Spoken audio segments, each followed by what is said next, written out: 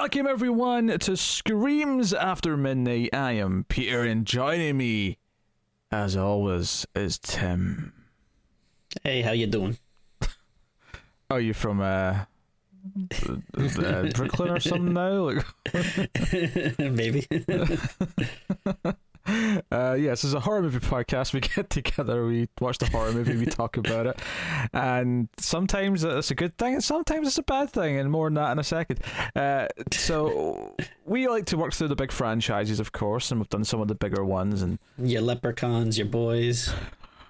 It's not what I had in mind when I said big ones, no. But we have been working through a number of things. We've got a few smaller ones that we kind of started that we do need to get back to and finish, and we'll do that in due course. But we are here today to do the 8th entry in a franchise that, like, honestly, obviously, like, there's bad Halloween movies, right? And there's one or two bad... Halloween Kills. There's one or two bad Friday the 13th, and there's, you know, a couple of bad Nightmare on Elm Streets. But I gotta be honest, like, I feel like there's another tier of horror franchise where, regardless of the original and maybe even the first few, like, this franchise, and the franchise in the question, of course, is Hellraiser, is that the sequels in this franchise after, like, the third or fourth, like, really, it's like a whole new, like, this makes me wish for Halloween Resurrection. Like, I wish I was watching Halloween Resurrection as I'm watching this, and, you know, the last 3 or 4. So, you know, this has been like a real trip through a nasty, nasty place, has this franchise been beyond the first few. And I even have a soft spot for the third one. We were both kind of into it, you know, faults and all. But, hey-ho. We're here today to talk about the 8th Hellraiser film. This is Hellraiser Hellworld, and like the past few, I had to like triple check I had the right one before I started watching it, because there was a risk. There was a risk of getting the wrong one. You know, I have I have a DVD set, and it's like one of those super cheap, like 6 DVDs, like 6 movies on like one DVD kind of thing. So all I knew is that I had one left to watch on that DVD, so I knew it was that one. But it's like this thing is like so cheap that they didn't even have like the movies in the right order, so they had Hellworld on there, and luckily I knew, like, I can barely remember the other ones, but I remember that this was the one that I haven't watched yet. But it's like when you go to like the menu screen to pick the one, this one was like right in the middle. Like, it's like they don't even have them in order. That's like how cheap the DVD was that it's on. Well, I can't, you know, I remembered that this one, the last one, had the same director, but when I looked up the franchise just before we started, I was shocked to discover that the director also did the 6th one. So this is the 3rd one in a row with the same director, which would make you think that there was some connectivity between the 3 of them, that they feel like a set, like, you know, like some franchises have like almost like a middle trilogy or something like that, where it's like you can see a little bit of continuity in a little set, you know. In Friday the 13th, for example, you have, you know, Tommy Jarvis is like a thing for a few movies, and that feels like a little set in the middle, or something like that. The Jar-Village, yes. Yeah, that's what true fans call it. You know, for Halloween, it might be the Jamie character. You know, you group a few movies together with her, which would be sadly 4, 5, and 6. And I love 4, but you know, 5 and 6 are not a good time. So yeah, what's funny is like Halloween 6, I felt like always had such a bad reputation, but like the more and more worse movies they put out, like the more 6 kind of like goes up, in my opinion. It's like like before, I feel like I would have had it pretty down below in the list. Now it's kind of like right nice in the middle because of all the other ones that, like, I suppose in that sense. But if you think about it more like you've got a graph, right, and you've got an X and a Y axis. If you think about the graph is going below the 0, and it keeps going below the 0, it's not that Halloween 6 is any higher. It's still at the 0. Right. It's just that they've somehow sunk lower and lower as time has went on. But anyway, so you would think, 3 of them back to back, same director. In fact, this one and the last one came out in the same year. They both came out in 2005. So you'd think at least those 2 would be like, they made them back to back, so they were written together, and maybe they were a 2-parter or something. This movie is so far away conceptually from the last one, which, if you know, it's been a while since we did it now, but correct me if I'm wrong, but it was the journalist who was trying to investigate the cult who worshipped I believe Pinhead. so. Yes. Yeah. This is like so far from that, right? Don't get me wrong. I mean, this like literally takes place in another universe. Like, this is like kind of. I mean, am I wrong? Like, this is in a universe where the Hellraiser movies are movies, and it's not like the other movies actually happened. Did they mention there was movies? I don't know if they did. Like, I kind of took this as it's still meant to be the same universe, but like this game, it revolves around a video game called Hell World. That this was like this existed in the world because the myth of Pinhead and the Cenobites had become an urban legend or something. Possibly. I mean, I guess the reason why I kind of thought that is because like people are wearing Pinhead T-shirts and stuff, and it's like the same Pinhead from the movie. So that kind of. But I mean, this movie doesn't explain anything. So yeah, most of this movie doesn't make sense. So it would surprise me if that's just a mistake, or not a mistake, but that's just them saying, "Oh, who cares? No one will notice or give a shit." It's like, no, we do. We're not idiots. We notice these things. So that said, though, I have to say, everyone said to me before this is the video game one. This is the one that's a bit of video game. I was kind of surprised just how after the setup, the video game part of it was irrelevant. It's just that what gets them all to this place, and then once they're at this mansion, it's just, the video game has nothing to do with any of it anymore at that point. I guess it's just a way to remember it because it starts off with them all playing some sort of online game called Hell World. But this is 2005. This is, I think this is the year. Okay, I have to make a joke here, right? Tara requested. She made a joke and said, "You have to say this and credit me." And don't you worry, there was no way I would say this and not blame her. Okay. For it. Hell World of Warcraft. There we go. See, happy. That's good. So what I was going to say is that I think this is the year that World of Warcraft actually launched. So the idea of an online game that everyone's playing is kind of like in vogue around this time period. Yeah. I know. What would we be looking at system wise? Like the PS3 be out yet? No PS3. This would be, I think, the 360 might have launched late 2005. That might have been like when that first launched. Okay. But 2005, we're still kind of more towards the end of the. I mean, this is the year that Resident Evil 4 came out. So we're in GameCube and Xbox and PS2 for the most part territory. Okay. Yeah. So puts it in perspective. Yeah. Where we are. We do have some notable cast members in this, though. At least I was pleasantly surprised when Lance Henriksen showed up, even though between this and Scream 3, Lance Henriksen, as much as I love him, showing up in a horror sequel is not a good sign. Sure. And it's not because he's bad, but there's just a bit of a curse laid upon him when it comes to these types of movies. We have a young Henry Cavill as one of the main characters, and his name stuck out because I noticed his name in the credits and I went, wait, Henry Cavill? He was acting in 2005? I did not know that.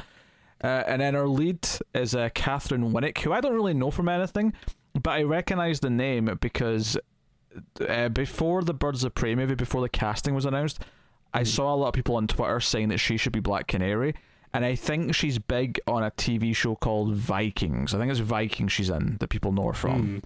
But interesting. But I didn't know from anything. But she is like a TV star now, so people do know who she is. So that's another name in this where they went on to do other things that were, more successful.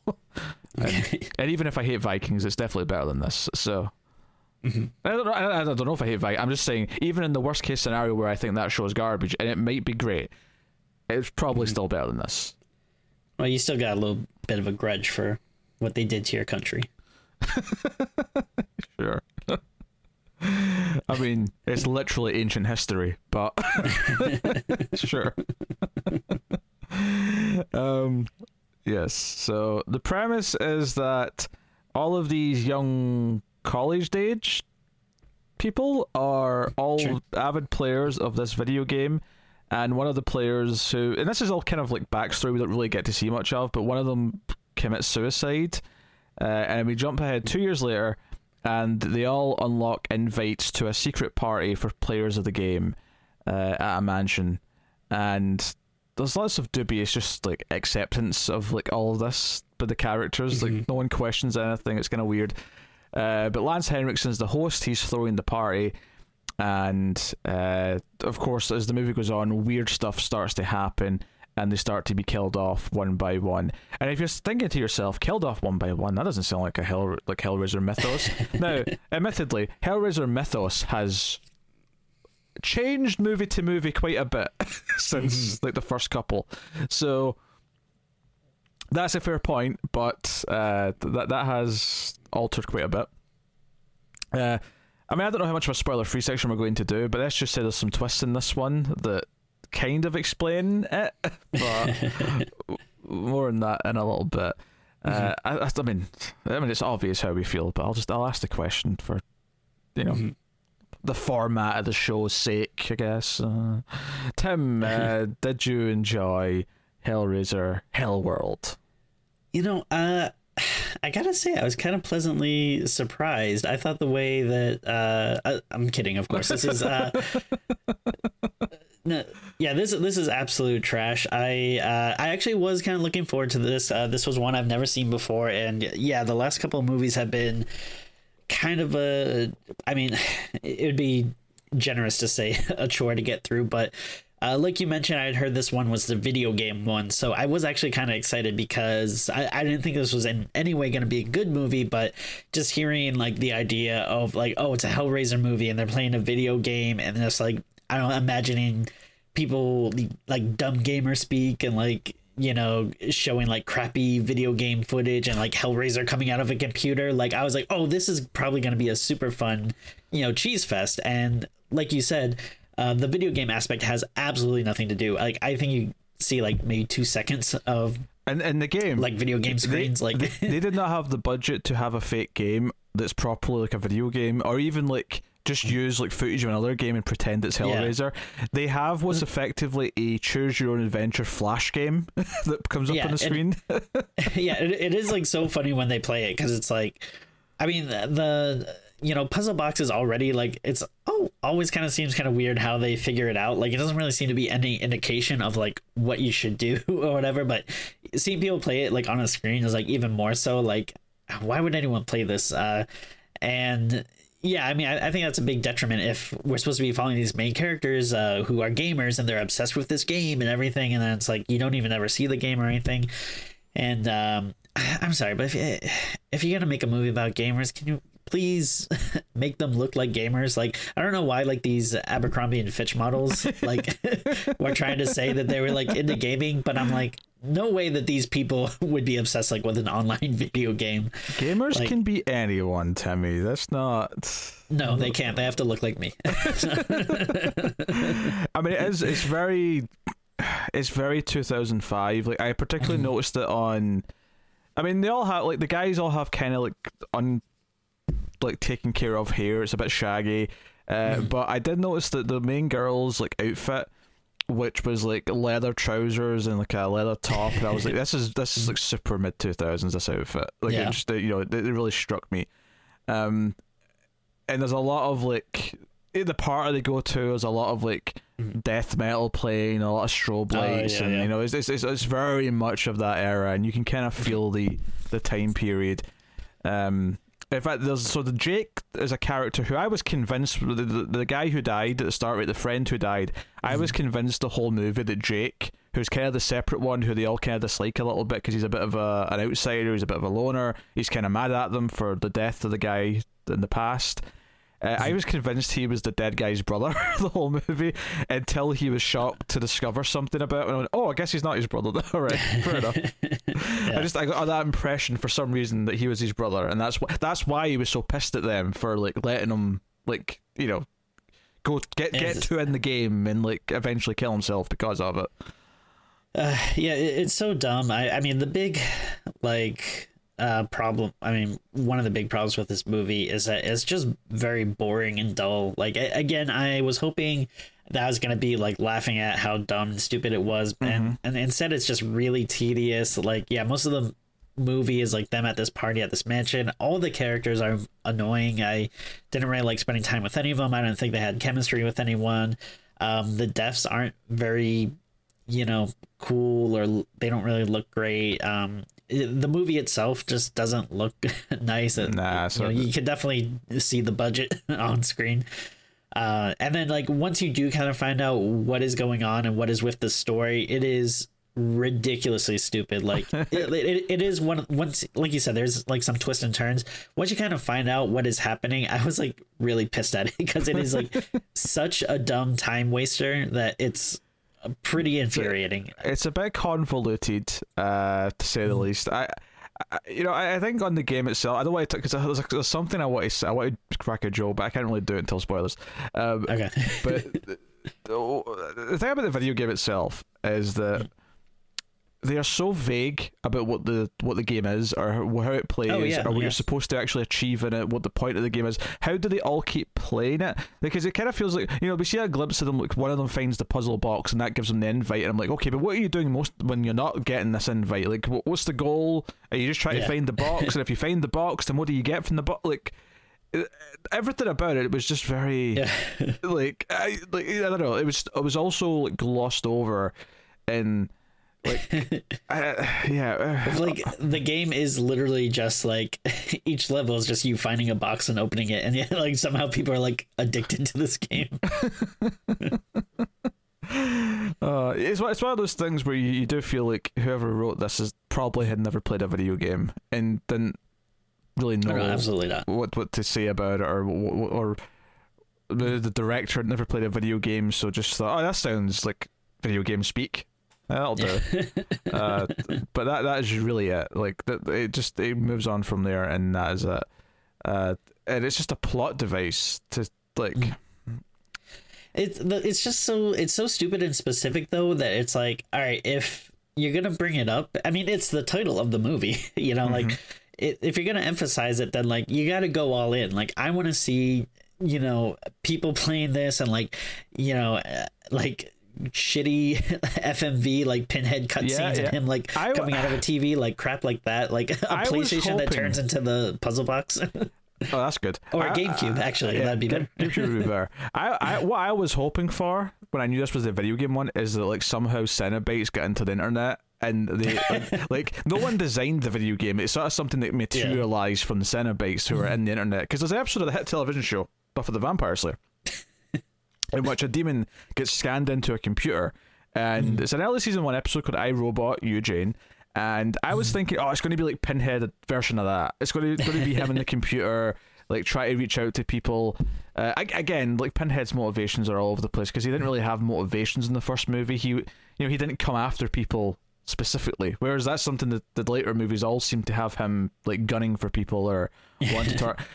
The other big problem with this, now I'll give it at least one bit of credit. It's the first movie in like 4 movies that isn't about someone investigating. It's not a cop or a journalist, right?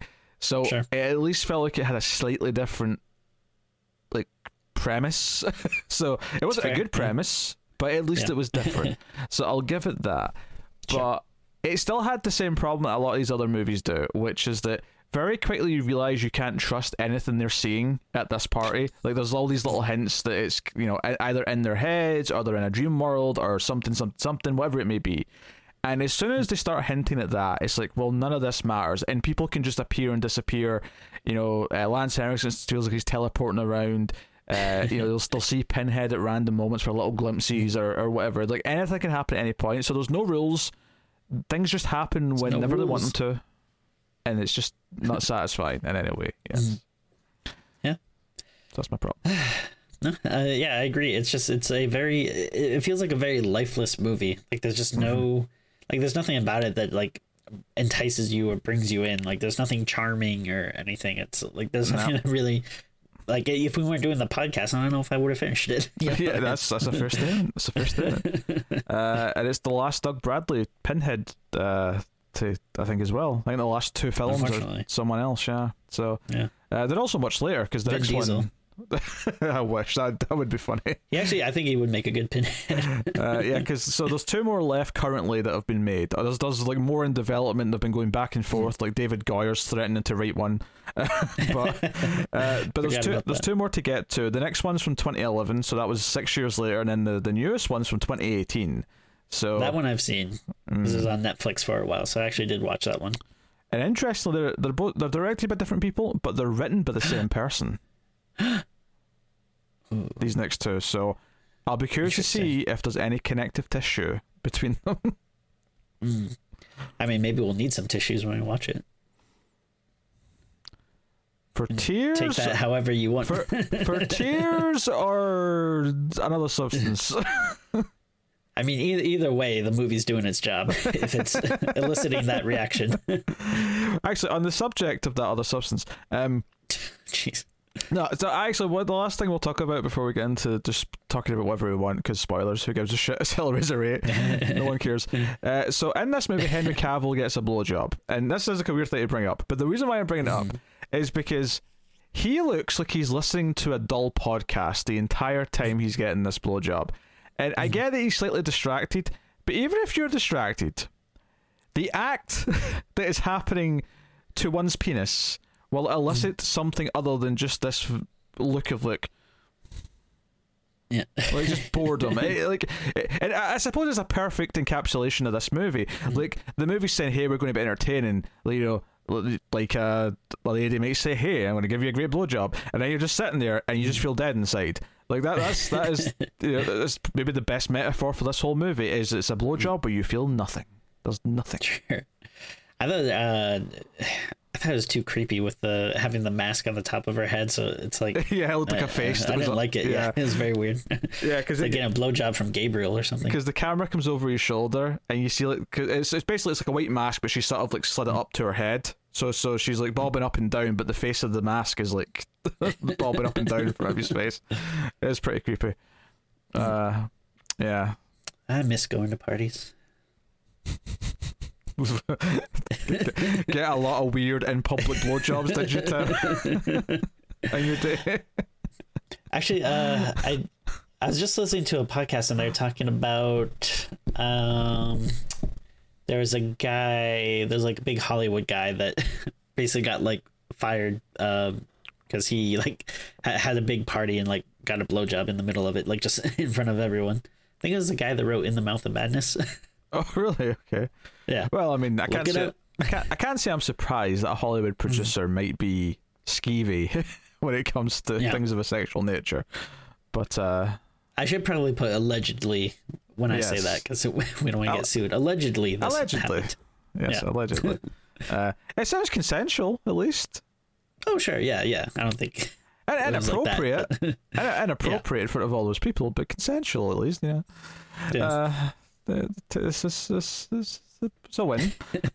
Celebrities are weird. They are. You hear about the weird shit they do. It's like, geez, like even if I was like, well, when I'm super famous and rich, like I'm probably just gonna do the same dumb shit. Like I'm just gonna sit around my house and read comic books. I'm not gonna all of a sudden be like, oh, I should join a cult, or like, yes, I want to fly, my car into the water or something. I don't know. Yeah, the only difference might be is that you might be sitting reading Action Comics #1. That's true. Yeah. That's the one difference. You've taken it out of the protective plastic and you're reading Action Comics. Like, Tim, you're literally losing hundreds of thousands of dollars every time you touch it. Stop it. All right, spoilers for Hellraiser Hellworld. You're all here for it. Honestly, I think we start at the end and talk about the twist, and then just bring up other stuff that we want to afterwards. Because so as the movie's playing out, there's moments where characters are kind of like there's like a scene where Jake, who's the sort of loner one, no one's listening to him. Like he's asking for a drink, and then he tries to talk to some people, and no one's paying attention to him. So it's like, okay, something's weird here. And then there's another scene where the main girl tries to phone the police, and she sees the police outside, but they can't see her at the window. And it's like, wait, is she in like a different reality? Like, if they actually crossed over into some sort of hell world dimension where they're not actually on the same plane of existence as anyone else. The twist. brace yourselves for this. The twist in this movie is that Lance Henriksen is the father of the kid who killed himself in the opening title sequence. Because the movie starts with his funeral. We get like a quick shot of him like digging, and then it just cuts to a funeral. The guy's dead already. It turns out that Lance Henriksen's his father. None of them knew this until they see a photo of like Lance and his son sort of side by side, all happy. And he blames this group for having him addicted to the game, and he blames their friendship in the game for driving him to suicide. So he has arranged this whole thing, this whole party. It's taken him 2 years to arrange this to get revenge. And you might be wondering, well, what exactly is going on then? Because throughout the movie, we've been seeing them go into various rooms and being killed by Pinhead. And there's a couple of moments where a character even thinks he is Pinhead, because the movie kind of makes it look like that. It kind of makes it look like he's turning into Pinhead in some scenes. The actual twist, though, is that he basically knocked them all out with roofies the second they got there, and he's buried them alive outside the mansion, but they've all got like pipes for air so they can actually breathe still, and they've got hallucinogenics. And he is like sending some subliminal messages through Nokia mobile phones that he's put in the caskets with them. And this is like what's inspiring all of their, like what they're seeing in the party and everything that's happened to them. And the ones who died have still died. Like their deaths coincided with something real that killed them. Like one guy has asthma, so he actually just died of that in the coffin. The other guy, Henry Cavill, just died of fear. The other girl, I can't even remember what it said. She choked on something, I think she like ripped her throat out and like like scratched her throat out or something. And then in like the fantasy or whatever or hallucination she's having, it looks like she turns herself into that female Cenobite that's like from the first movie and has like the weird throat thing. Well, I mean, she turns into a Cenobite without doing any of the rest of it though. Like, because there's a point where a couple of them show up almost zombie-esque. But they're not, like, it's like, okay, if you're going to turn into a Cenobite, you go full hog. You get the black outfit, you get the pale makeup, and you do the whole shebang. They're like, it's like just having a slightly injured face is not enough to be a Cenobite, you lazy pricks. Yeah, it does feel though like as you're going down the line of the people that died, it does seem like they kind of started running out of ideas. Because, like you said, the last one is just like, well, he just died of straight up fear. Like, yes. Oh, okay. So you couldn't think of anything then. So you just said fear. Yeah. Yeah, it's like they had the idea for like them being in the coffins and stuff, and then realized like, oh, it's not a lot of different ways you could die if you're just in a coffin. So just to clarify this, Lance Henriksen buried them all alive in coffins, and he is making them hallucinate everything they've been doing all movie. So everything's been a lie. Which, by the way, right at the start of the movie, there's a moment at the end of the funeral or something around there where the main character sees something scary and she wakes up 2 years later. So we do the crappy fake out dream wake up, right? And this actually really made me laugh because the way they did it is it made it seem like she has a dream and then wakes up 2 years later. Because it's like they have like the fake jump scare of like, oh, it's a dream. Oh, I wake up, and then it just says 2 years later. But like when you're watching it, I was like, wait a minute, wait, like almost like she just had this dream and then like woke up 2 years later. It's like very strange. Like if the whole beginning like was supposedly a dream, then what is a 2 years later from? I don't know. It's so weird. Well, this is one of these problems that you find in a lot of these crappy low budget horror movies is that they do this, but they still want the thing they dreamed to be an actual genuine flashback as well. So you have this weird thing where it's like, oh no, she was remembering it exactly as it happened, except the ending that was scary. Yeah. And then she woke up. And, we've complained about the fake dream wake up thing over and over again. It's actually an omen for this movie, though, because that ends up in the entire twist. They're all dreaming. The entire movie's them dreaming in coffins, and then they wake up. Or she wakes up, at least. It all fits together. Now, so was it Lance Henriksen's, like, did he actually want them to die, or was he just trying to scare them and it's just, like, ended up being too intense that, a couple of them died? No, I think he wanted them to die. I think he left her and Jake, who was still alive technically, to like just starve in the coffins. Okay. And they get saved though because apparently the ghost of the guy who committed suicide at the start of the movie, it's implied that he phoned the police to come and get them, and that's what saves her and Jake. Of course. There's a moment where she looks up at the window and his ghost is just sort of standing there. It's like, so just to clarify something else here, that if you didn't realize this, is that every single time you've seen Pinhead in this movie up until this point has not been real. It's not really been him. There's not actually any Cenobite stuff going on.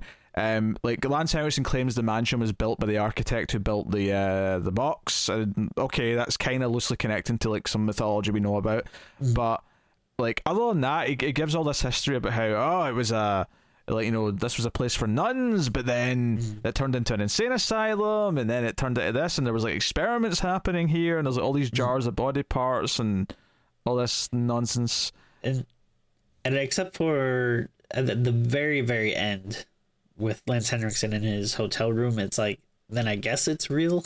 Like, yeah, when he gets the puzzle box. Like, it's funny because I almost would have respected the balls of the movie a little bit, even though I'd be pissed off. It's like, this isn't really a Hellraiser movie then, is it?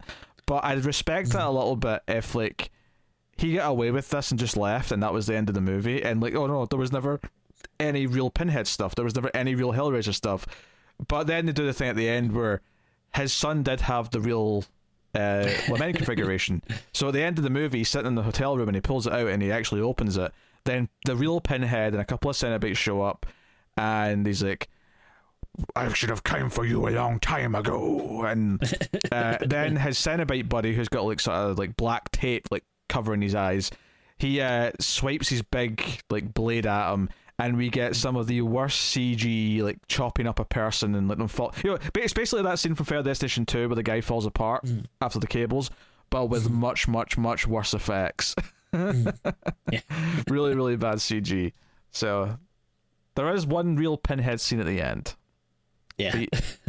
You do see him a few times throughout the film and quick snippets, but it's not really him. So it's all a dream. Because that's always satisfying. Yeah. Yeah, I mean, this is wild. I mean, I know like every movie, no matter how bad, like has its fans or whatever, but I can't imagine anyone being satisfied with this. Like, you know, I don't know. It's just such a stupid, wild idea, and it feels so over the top. Like, all right, first of all, I think it's like so weird. Like, this guy's like so bent on revenge, but it's not like they, like, I wouldn't say that they're really responsible for his son's death. Like, you know, like it's not like they were doing something and then there was an accident and then like they tried to cover it up or like something like that. It's like, oh no, like you got him into this, like, you know, since, you know, like all they did was like play games with him. It's not like, you know, anything that bad. But then, all right, if you want revenge, fine, but like when people want revenge, they don't go like, all right, what is the most convoluted, like hard to pull off like plot that I can think of? Like, no, like if he's really that upset, he's just gonna like, you know, get a gun and go to these people's houses. He's not gonna, I mean, create a video game invitation to send it. Like, it's like, I mean, we didn't even touch on that. Like, how did he do that? Like, he, like the invitation is through the game, right? So does he know someone that works at the game, or what did he do? Yeah, he paid someone off to plant this in the video game. Or like, if his son killed himself because of the game, did he sue the company? And then like part of the settlement was like, just let me throw something into the game. I mean, obviously, because of the ending, the assumption is that the son did have the box, so he did actually summon real Pinhead, and that's why he committed suicide. It wasn't like because of the game itself, even though the game probably is what made him interested in Hellraiser and Pinhead and everything. So the game made him interested, and then he went on eBay and found a cheap puzzle box. Well, when they all walk out of the party, Lance Henriksen walks out and goes, "Welcome, Hellraisers." Of course. Honestly, one of the points you made there about like they weren't doing anything that, like, from everything we see, all we ever know is that they played this game together, like, you know, like a World of Warcraft clan. Like they logged in together and played the game, even though it doesn't seem like it's multiplayer from anytime we see the game being played. Yeah. But let's ignore that for a second. Because of that, I actually kept expecting, like, especially early on, like when you know, when Jake showed up and he seemed to blame, you know, this is a loner character and he seems to blame the rest of the group as well for what happened to this guy. I was expecting there to be some sort of backstory that was like revealed as the movie went on about, you know, more details as to why, like, maybe they neglected him, maybe they mocked him or something that drove him away, at the very least, if not outright, like, no, they were like doing weird shit in the game that was like summoning Pinhead and That's what killed. I was expecting something where they would feel some sort of guilt and like sort of accept the responsibility, but nothing ever happens. It never comes. There's never any reason why they should be blamed. Beyond the loose sense of, oh, this guy needed help potentially, and, sure. But other than that, there's nothing. And yeah, the end fate of the game is like convoluted enough, but then you have I'm going to make them all dream they're in the same dream together with the hallucinogenics. What? Yeah, is that something that would even work? Like, it feels like such a, like, I feel you wouldn't really be able to accurately like test it out. Like, I mean, yeah, you can like drug them, but like, I don't know if you are gonna know if your like suggestions are gonna work and what exactly they're gonna see and stuff. I mean, yeah, was that his field? Is he like a sleep scientist or something? Is he been studying all this shit for his whole life, and that's why he knows that he can do this? None of it makes any sensible amount of sense at all. And this is the thing. We're jumping up over to what really the end result is. That doesn't change the fact that like a full hour of this movie is like before we get to that, maybe more than an hour, right? Where it's them together in the mansion, bickering, and then splitting up and all having their own little weird spooky adventures that at least half of which are all sexual in nature. We mentioned Henry Cavill. He ends up with a dancer. And they introduced stuff that I thought, oh, maybe that'll lead to a fun like scare or a fun like sort of spooky thing. Like they introduced this thing where if you want, you can take a white mask that has a number on it, and you take like these burner phones that you supplied them with, and all the masks have this number like on their forehead, and if you see someone you want to just have casual sex with, you just ring the number and maybe they'll accept, and you go and find a room and you get down to business. So they set this up, and the only thing we ever get from it is the weird creepy blowjob that we mentioned. They never use it to like hide someone's face until the last second, or they never use it to like, oh, who's the one who's talking to them, who's wearing the mask. There's never any of that. It's like, what's the point of any of this?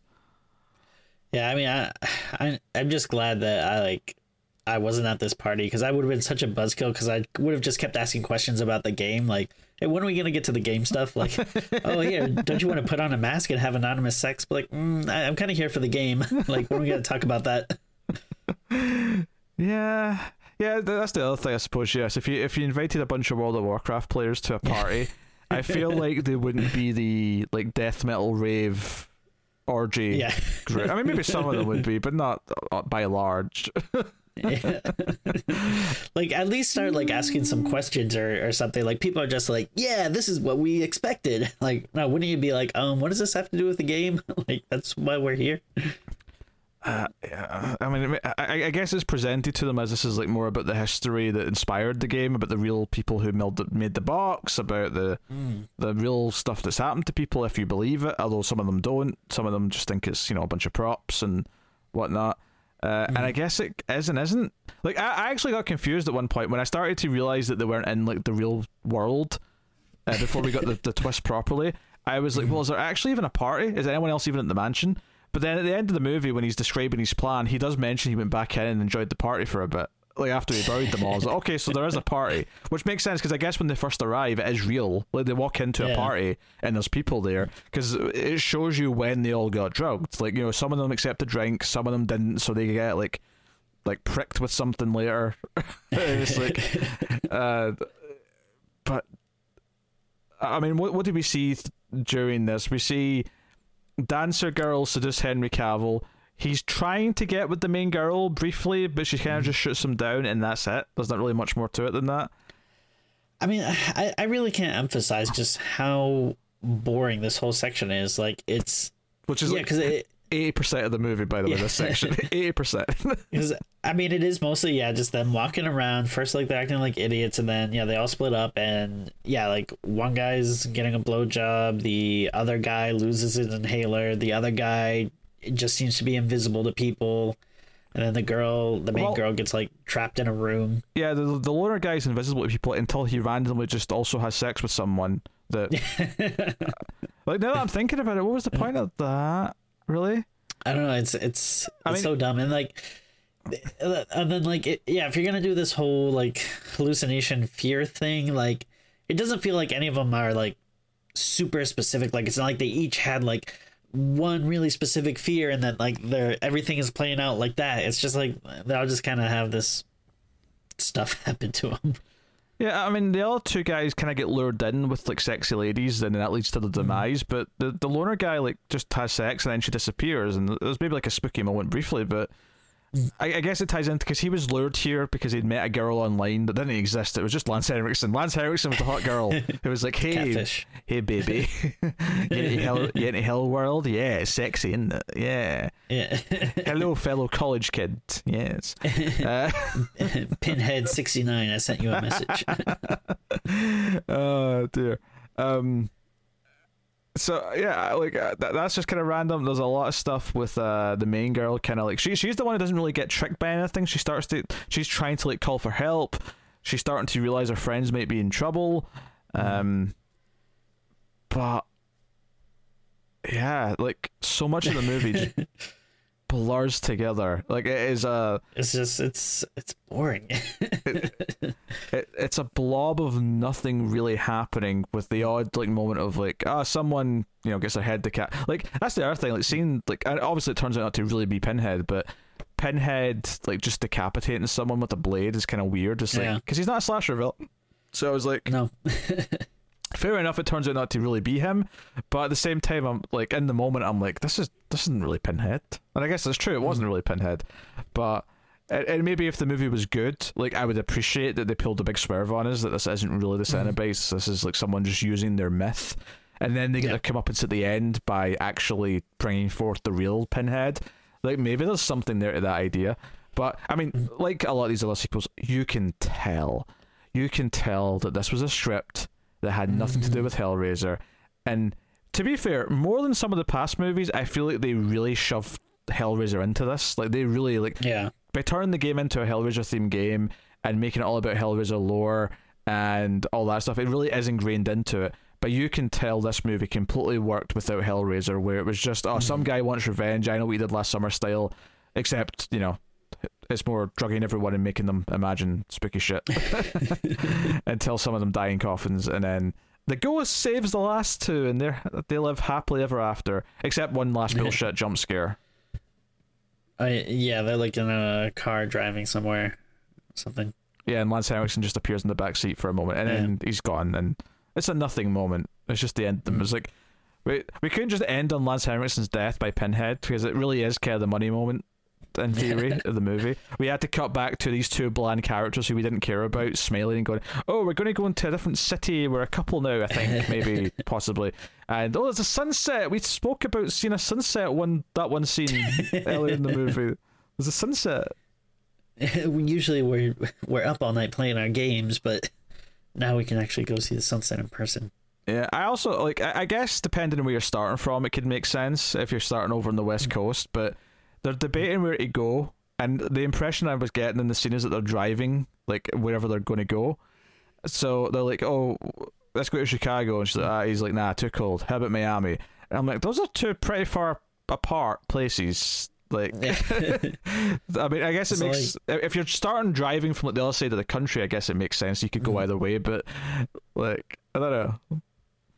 It's ridiculous. Remember the scene in the beginning where... like the guy shows up at the girl's apartment and he's dressed up like the Chatterer Cenobite. Oh, the Nemesis head one, yeah. Yeah, it looks just like Nemesis. Yep, but it turns out he's got a mask. It's just Henry Cavill. It's just Superman. It's just Superman in a mask. I think that was like part of like why I thought this was a universe where the movies exist, because it seems like, I don't know. I mean, I guess these could just be characters from the game then, as well. That makes sense. Which offers its own set of questions, though. Like, who made this game? Where did they get all these ideas? Because I was assuming, like, at the start of the movie, I wasn't questioning it because I was thinking, oh, it's the Cenobites themselves have like corrupted the internet or something. But like, yeah, who made this then? If like they've got nothing to do with the game, then like, where did all this imagery come from? How do they know what Pinhead looks like? How do they know what this other Cenobite looks like? When in reality, the reason why that Cenobite's the same Nemesis looking Cenobite from before is because they probably just had that mask lying around. They thought, we'll use this one. Or they went down to like some Party City store and like bought a Halloween one for like $20. Yeah. Yeah, it's kind of funny, like, there's two stars in this who would go on to be well known for other things. Plus, Lance Henriksen is an oldie but a goodie as far as, like, dependable B-movie actors goes. Does this movie take place in Britain? Is it a British movie? Well, I guess not, because they're driving in America in the end, I guess. But do you know, it's funny you say that, because at the start of the movie, I thought Henry Cavill just had his English accent, but then the rest of it he didn't. So I thought, he must have just slipped. He must have just, like, he hadn't quite perfected his American accent yet, so he was slipping a little bit, right? But then, like, the other girl, the girl with the short hair, she had an English accent. But then the other guy had an American accent, and the main girl's got an American accent, and I thought, wait, where's this set? Like, it's literally 50-50. Half the characters have English accents, half of them have American accents. Usually if there's just one, it's like, okay, well, there's one's an outsider who's came to whatever country they're in, but it was like 50-50. I think it was the US, though, just based on the rest of the movie. Okay. But yeah, at the start of the movie, I thought, the English quota was, like, high enough that it could have been England. Yeah, I think I was looking at like the Wikipedia too earlier to see if there's any interesting facts, but like I think it said it's like a British co-production or something too. So I was like, all right. That's why there's a couple of British actors in it. Then there you go. Yeah. Makes some sense. This is baffling stuff. What's interesting? Actually, I'm noticing the writer of this also co-wrote the sixth one. Dear Lord. And the co-writer of the sixth one actually went on to co-write the seventh one. Jesus. With some other dudes. I mean, maybe that's why all these movies are bad, because they all just kind of seem to keep the same people around. They're just like not good. Yeah, I mean, five's kind of its own thing. Yeah, that's the Scott Derrickson one. Yeah. It's notable, I suppose. Yeah, although to be honest, I think 5 and 6 like blur together in my head more than any of them. Because they're both like cops, I think, if I remember right. Was the sixth one where like Kirsty comes back and it's like her and her ex-husband or whatever? It's her and the Vulture from Brooklyn Nine-Nine. Whereas it's like a Wahlberg who's in the fifth one, but... Yeah. Yeah. I mean, what do you want? They're all terrible. Like the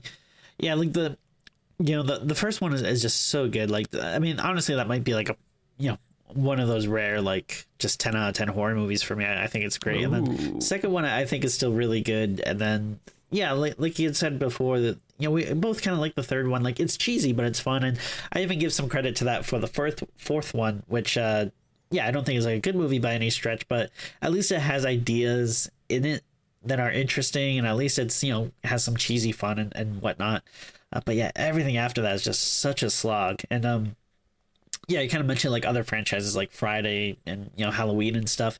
The difference is with like those franchises, like with maybe like some of the remake stuff aside, but like most of the entries I would gladly watch again because they're bad, but at least there's fun to be had with them, and you can watch it with friends and laugh. Yeah, like Friday the 13th Part 5, I would say is a better movie than the fourth Hellraiser onwards easily, without even thinking about it. Yeah, and like Halloween Resurrection is absolutely awful, but you know what? If I'm hanging out with some friends and we put that on, we're having a good time. We're gonna be laughing and shit. Like, yeah. It's bad. I wish it wasn't part of that franchise, but if you're gonna give me something, at least give me something like that's dumb and I can laugh at. Like this, it's just everything from 4 onward. 5, 6, 7, and 8. These have all just been extremely tedious and a slog to get through, and it's just. Like I like revisiting franchise stuff, but I mean, I can't really imagine like ever wanting to go back and watch any of these again. Well, we got 2 more to go, and then we're going to have a reboot of some kind, which no doubt is ignoring all the continuity and going back to basics, which in this case doesn't mean a whole lot, given that every sequel's just been a random different thing anyway. I mean, I think the way to do it is, I really like the Hellraiser mythos, and like I actually think the comic books for Hellraiser, both like the old comic books from like the 80s and then the newer stuff, like from like I'm not sure how long it was now, but longer. But I actually think those are like really good, and a lot of what they do is like it's like anthology stuff. It's and it's not like just Pinhead always coming. Like it'll be like have stuff to do with like the box and incorporates it in like interesting ways. So I think that's probably like a better way to do it instead of trying to turn Pinhead into the slasher villain and like chasing after people with like swords and crap. And I don't know. Again, when you think about the first one, the first two, like Pinhead's not even really like the main villain. Like it's like the Cenobites are like this force to be reckoned with, but they're not chasing people down. It's always like this other force that's trying to use them or sneak by them or get power in some way, and that's like the true bad guy and stuff. So I mean that's the way they should be handled. It shouldn't be like this. Yeah. Oh, by the way, I just checked the new one. I was speaking about it in this sort of like tone as if maybe it'll happen, maybe it won't. It's actually already finished filming, so it's definitely happening. Okay. So I mean they cast like the Pinhead, right? It's a woman now. Oh my gosh, my childhood's ruined. If anything, I feel like the internet is going to like have some weird fetish stuff going on for Lady Pinhead. Sure. I think generally I think horror fans are usually a bit better about this stuff. If this was a comic book movie, you would have to shut the internet down for like a week. Like it couldn't handle like the angry white men that would be complaining about it. But I think horror is usually a little better with it. Yeah. So no, cool. And then I don't know if there was like a series too, like there was like a movie and a series supposedly being worked on. I don't know if that's supposedly there's also a series been working on, but I don't think we've heard about that for a little while, so I don't know where that is in like status. I will say if that is the case, I think it could actually work again if you do like I could see a series working like again if you're doing kind of the comic book model and it's more like anthology, like one-off stories each episode. I could see that working. I can see how you're gonna have those simultaneously. And I don't know, I've been liking horror TV lately, so I wouldn't mind a Hellraiser series. Yeah. Oh, to be fair, the movie's a straight to Hulu movie, so. Ooh. So All right, we'll see. We'll see. Hulu. Yeah, so I mean, if it's finished shooting, it's definitely going to be coming next year. Then there's no way it's not going to be next year. So gotta ramp up and finish these last two. Well, I mean, we only have two left though, so it wouldn't be that hard to squeeze them in. If they drop like it's coming in March, it's like we can squeeze those in easily enough. Random for my birthday. That's why they're releasing it in March potentially. I mean, I don't know. We don't know when they're released. I just threw it March. I pulled that out of my ass. That's fine. Yeah. I really have nothing else to. I feel like this one almost gave us less stuff to talk about, even though the twist in the ending is a bit crazier than the last few. I feel like those had like weirder moments like in the build up that we could like critique. Yeah. This one just all sort of blends together. Yeah, I mean, there's really not much to talk about. Like the deaths are very forgettable. I don't even remember if some of them, if you even like see that much. I remember like the girl was having like some like machine thing was going into her throat or whatever. It was like a Saw-esque. It felt very Saw. Yeah. Actually, speaking of that, there wasn't so much the quick editing, but it did that really annoying thing that I hate from this time period, where like I think it's when they're coming into the mansion, where the camera will speed up for a few seconds and then slow back down again, just so they walk quicker into a room or something. It gives it this like hyperkinetic sort of thing, and I'm like, I hate this. This feels like tangential to like Saw editing kind of thing. So yeah, I have like the goddamn description in IMDb even calls the game an MMORPG. Like, I'm sorry, but what we saw of that looked like a Flash game from Newgrounds, which makes sense given the time period, to be honest. But like, what are you doing? Like, are you like running around like chopping up like pinheads and stuff? Like, I would like a proper Hellraiser game though. I'd be cool with that. What would the Hellraiser game actually be though, Tim? I don't know, but I'd play it. I feel like you would have to make it like Silent Hill-esque, where maybe like with like, yeah, probably not going to be a lot of combat, but it'd be like a lot of exploring, and like kind of freaky puzzles and like weird creatures and stuff. I feel like that's the way you could do it, but okay, could be cool. I mean, it's like anything. If you get proper people behind it, it could be cool. If you just try to get some quick studio, do a little cash grab, it's not going to be great. But yeah, I mean, don't make it an MMO RPG. That's probably not the way to go. I mean, if it would be funny if at some point someone did like burst through the door and say like Leroy Jenkins. That's a dated reference, Tim, but sure. I feel like there's children today who do memes on the internet who weren't around for Leroy Jenkins. For sure. Hey, he lives on in my heart. Do you know, that's kind of weird that the internet is old enough now at this point that there's like memes and jokes from the earlier days that are now like only old people know them. It's true. It's kind of weird. I remember a time before YouTube existed, and I feel ancient saying that. Behave. All right, well, I guess we could just rate this stupid thing then. Like, I don't know if it's the worst one though. Like, those last like 3 were all really terrible. It's so hard because I don't remember them that well. Like, I remember bits and pieces, but I don't remember like the movie as a whole. Mm-hmm. So like, I remember not liking any of them, but I mean, I do feel like this could be the worst one, but it might just be because it's the one I watched most recently and remember the best. I think I was so pleasantly surprised we weren't following a detective or a journalist investigating something that it felt slightly bit, and I do mean slightly, like, you know, let's not like make this sound any more positive than it needs to be. Right, yeah. Because that is garbage. This is a garbage movie that I never want to see again. Garbage, yes.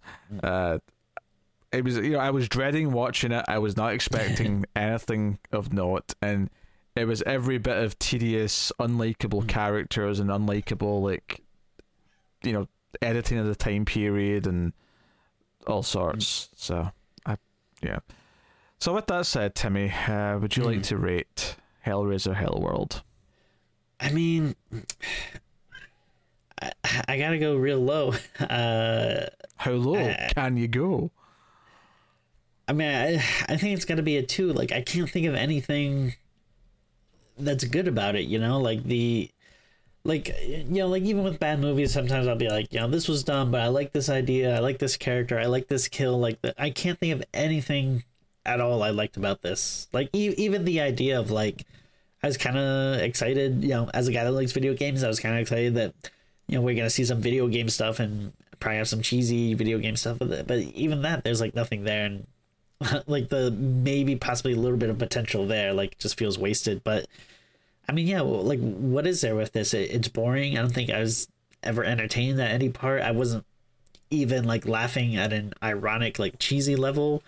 You know, it's not so over the top or outrageous. It's good. Like, the kills aren't good. There's no gore. The characters are just lifeless and charming, or not charming. Nothing. It doesn't look good. It feels very cheap. It feels stupid. The twist is just like, it's one of those kind of twists. Like, there are twists that, you know, like, catch you by surprise and are really interesting and make you re-examine the whole movie. There are twists that, like, are kind of confounding, but at least, like, they're going for a big swing. And then there are twists like this where it just feels like a waste of my time. Like, you just wasted 90 minutes of my time with this dumb bullshit that, like, I didn't need to see. And it makes everything that was like, all right, well, this movie should have been 15 minutes then. Like, you should have just showed us the coffin stuff right away instead of wasting our time with all this crap that didn't happen. That's just all in their heads and doesn't matter.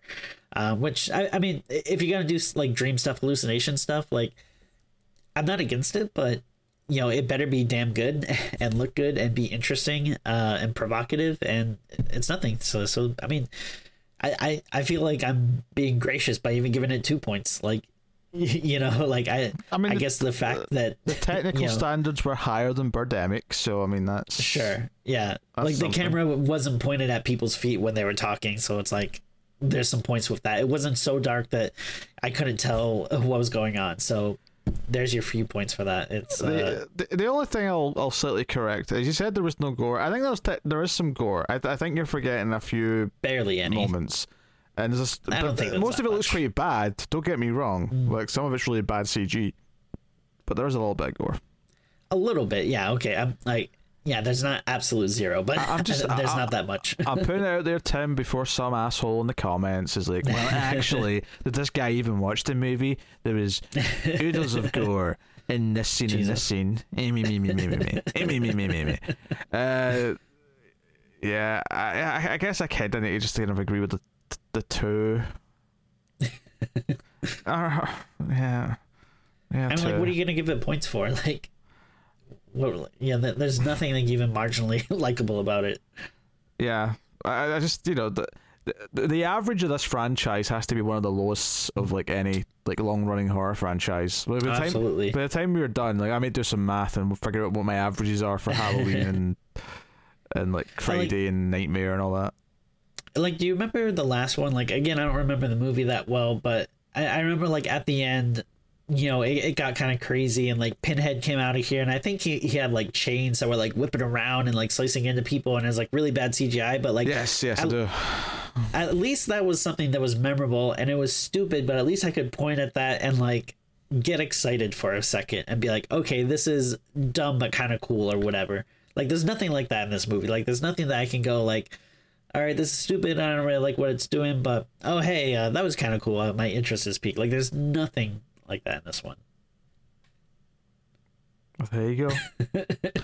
That's Hellraiser Hellworld. You're a bad person if you like it. I'm just putting it out there. Stop listening to the show if you like this movie. I don't disagree. So let's try to alienate like people. No one. You're not alienating anyone because no one likes this movie, Tim. Right? No one likes this movie. So Tim's going to pose for the thumbnail. So and I'm going to tell him off because last time he cut off the top of his head and it looks really stupid in the thumbnail because like there's just this flat line at the top of his head. But 3, 2, 1, pose. What is this? I was doing my Henry Cavill impression. Just stoically watching as getting a blowjob. Yeah. No feeling whatsoever. Yes, well, that has been the episode. You can, of course, support everything we do in the show by hitting the like button, subscribing, commenting down below. Let us know what you think of the movie, or let us know what you think of the episode of the show. Oh, it's always nice to hear praise and things. That's always nice. But you can do all that for free. You can support us financially with a little bit of money over at patreon.com/MailFuzzTV for as little as $1 per month and get some bonuses for your trouble. These specific bonuses for Screams After Midnight are not back in play yet. Those will be coming back sometime early 2022. But you can just generally support things in the meantime and get bonuses for other shows. So go and have a look. See. Otherwise, though, that's pretty much it. I'll just mention Twitter at Screams Midnight for all your Mail Fuzz movies Twitter needs. And that's about it. Oh, and as far as the schedule, I suppose, actually, because we have a rough kind of idea. We're more or less going to be doing an episode every other week for the rest of this year, and then we'll see how things progress going into 2022. But that's the plan. So you get a couple episodes in November, and you get a couple of Christmas episodes in December, and we'll take it from there. So, voila. That's right. There you go. Okay. Well, that is. Did they ever had Pinhead to Dead by Daylight? Was he? Yeah, because they added a lot of character. I'm just wondering if he ever actually made it into a video game. Yeah. Good question. Do you know what? I'm just going to Google it quickly just to wrap up the show. Let's find out. I think there was supposed to be like a Nintendo game that got scrapped. Could be wrong about that. Oh, it looks like he might have done. Maybe. Okay. Yep. Pinhead did make it into Dead by Daylight, which is a multiplayer game that's played by lots of people. So. Oh my god, this movie was ahead of its time. Reality has kind of caught up to the prophecy of Hellworld. But that is the show, guys. Thank you very much for joining us once again. We always appreciate it. Keep tuned for next time, but we'll see you then. Keep watching scary movies, and they'll tear your soul apart in terrible sequels, piece by piece by piece by piece by piece.